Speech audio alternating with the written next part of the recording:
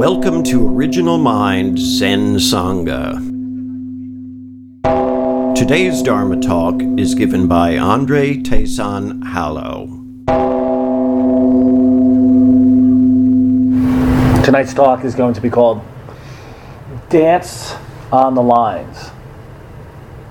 And the title derives from the experience that I had when I think we all can relate to. I was walking and my steps were coinciding with the tiles at work in the hallway. I work in a school. And so as I'm walking, I noticed that the majority of my footsteps were falling on the actual tiles and not on the lines. So, little kids like to play those games where you don't step on the cracks or the lines. And I thought it was such an apt metaphor for how we view our lives oftentimes. There's a certain way to live it, and that's staying inside of the little tiles. And there's the way that we shouldn't live our lives. And so that would be, in the metaphor, stepping on the lines. And what our practice reveals to us is that everything, all the lines, all these conventions that we follow are all ideas. And some ideas are useful in certain contexts, and some of them aren't at all. We bombard ourselves with all of these ideas without even realizing it. And we take the bait into believing that these ideas are actually representation of reality. And so maybe we'll have an extra piece of cheese or a donut, and we think, oh man, I have no self-discipline whatsoever. I'm so weak. And off we go on the story about ourselves, and we believe it. And what we're created there is this artificial lattice work of concepts that we are dancing inside of. It's a mental grid of reality. And we need a grid of some sort in order to navigate the world. Police officer pulls you over and asks you your name. You don't say, I'm not going to say Taysan, because that's not on my driver's license. I have to play that little social game for that moment, knowing full well though that it has no bearing. There is no person any more of a person called Andre than there is one called Doshim or Taysan. Those are just abstractions, roles that I can play. And when I'm here, I play the role of the teacher or the monk or the priest or whatever it is that I have to teach or prep. But then when I'm at school, I'm the high school teacher, and I'm not the Zen teacher anymore. I don't pontificate about Zen. I'm at home, I definitely don't pontificate about Zen because nobody wants to hear about it. Nobody's interested in Buddhism at home, and that's fine. So part of it is adapting. Sometimes we don't step on those lines in life. Other times, though, when we look at it from a broader view, we realize that we have the freedom to stay within the tiles, or step on the lines, or dance around the lines. Now that doesn't mean you can do 85 in the 35, right? Oh, what the hell? These are all just conventions anyway. No, because that rule is there for a reason, and you're not only likely to get a ticket, but you could really harm yourself and other people. So even though, bearing in mind though, that that's a worthwhile and intelligent convention, it's a convention nonetheless.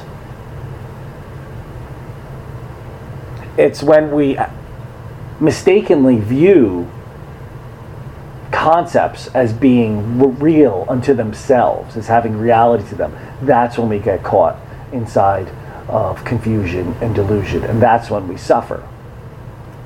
When we believe these thoughts that we have about ourselves or about other people, or believe other people's thoughts about us, or believe other people's thoughts about other people. We draw instant conclusions about people sometimes we've never even met, or maybe we've only met for a brief time, and we think that those are mental representations of those people, and that's not who they are at all. Because people are infinitely complex. Situations are infinitely complex. We cannot capture somebody in a thought. Now, We can of course use thoughts to help us navigate. Like, for instance, that person looks shady over there. Which one? The one with the gun. Okay, all right. By all means, stay away from the one with the gun. Then, that's a useful use of reasoning. However, when we truly fall into the trap, when we truly believe our thoughts are accurate representations, that can be a trap for us. We create this grid, and it's fine, so long as we know that it's a grid. There's nothing wrong with playing video games, provided you know that it's a video game. And you know that when you turn the video game off, you should be fully present with whatever it is that you're doing when you turn the video game off. And the same thing applies to walking within the lines. We can abide by those lines when we have to. So somebody says, give this check to the person three doors down on the right. We're not going to pull some sort of Zen game there and ask which way is left and which way is right. Because we should be able to navigate perfectly within what we would call the conventional. While, and here's the footnote, while fully realizing that we are completely free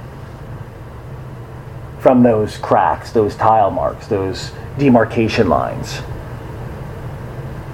They don't bind us. They can inform us. But if we look at every moment as an opportunity to, I don't like to say to awaken, but if we view every single moment as an opportunity to express awakening, then those lines, those fissures, those demarcation lines, those concepts, these emotions, these labels, all these things are just another facet of our experience. Just like you would when you're climbing a rocky crag and maybe a mountain. There's nothing wrong or right about this stone or that stone. They're just facets of the mountain. One is not good, one is not bad. They just are. And so our practice, I think, ultimately aims at freeing us to dance inside the present moment, to recognize that every single moment, every single experience is an expression of that, including those moments that we would rather disregard, that we wish didn't exist, those moments of shame or guilt or maybe self-recrimination, any of those. Those are all it as well. Do we have the presence of mind, though, to step back and to see them for what they are? Just another manifestation of it. And it is that wordless, primordial ground that's unfolding right here, right now. Zen is not about elusive experiences. It's about the concrete. The taste of water. The ache in your knee. The feel of the stick in your hand. Just the ache in your back. All these things are tangible. And that's where our practice is grounded in. Right here, right now. Trying as best we can to say yes to every moment. Yes, this too. Yes, this too. All right, that too. So it's not so much freedom from emotions or from thoughts or from concepts. Rather, it's freedom within them to use them, to see them for what they are, which is expressions of that infinite groundlessness right here, right now. This too is it. And if we can accept that, internalize that, and operate from that wisdom, then we're free to walk around the lines, step over the lines or dance on them. That was Andre Taysan Hallow. Thank you for joining Original Mind Zen Sangha.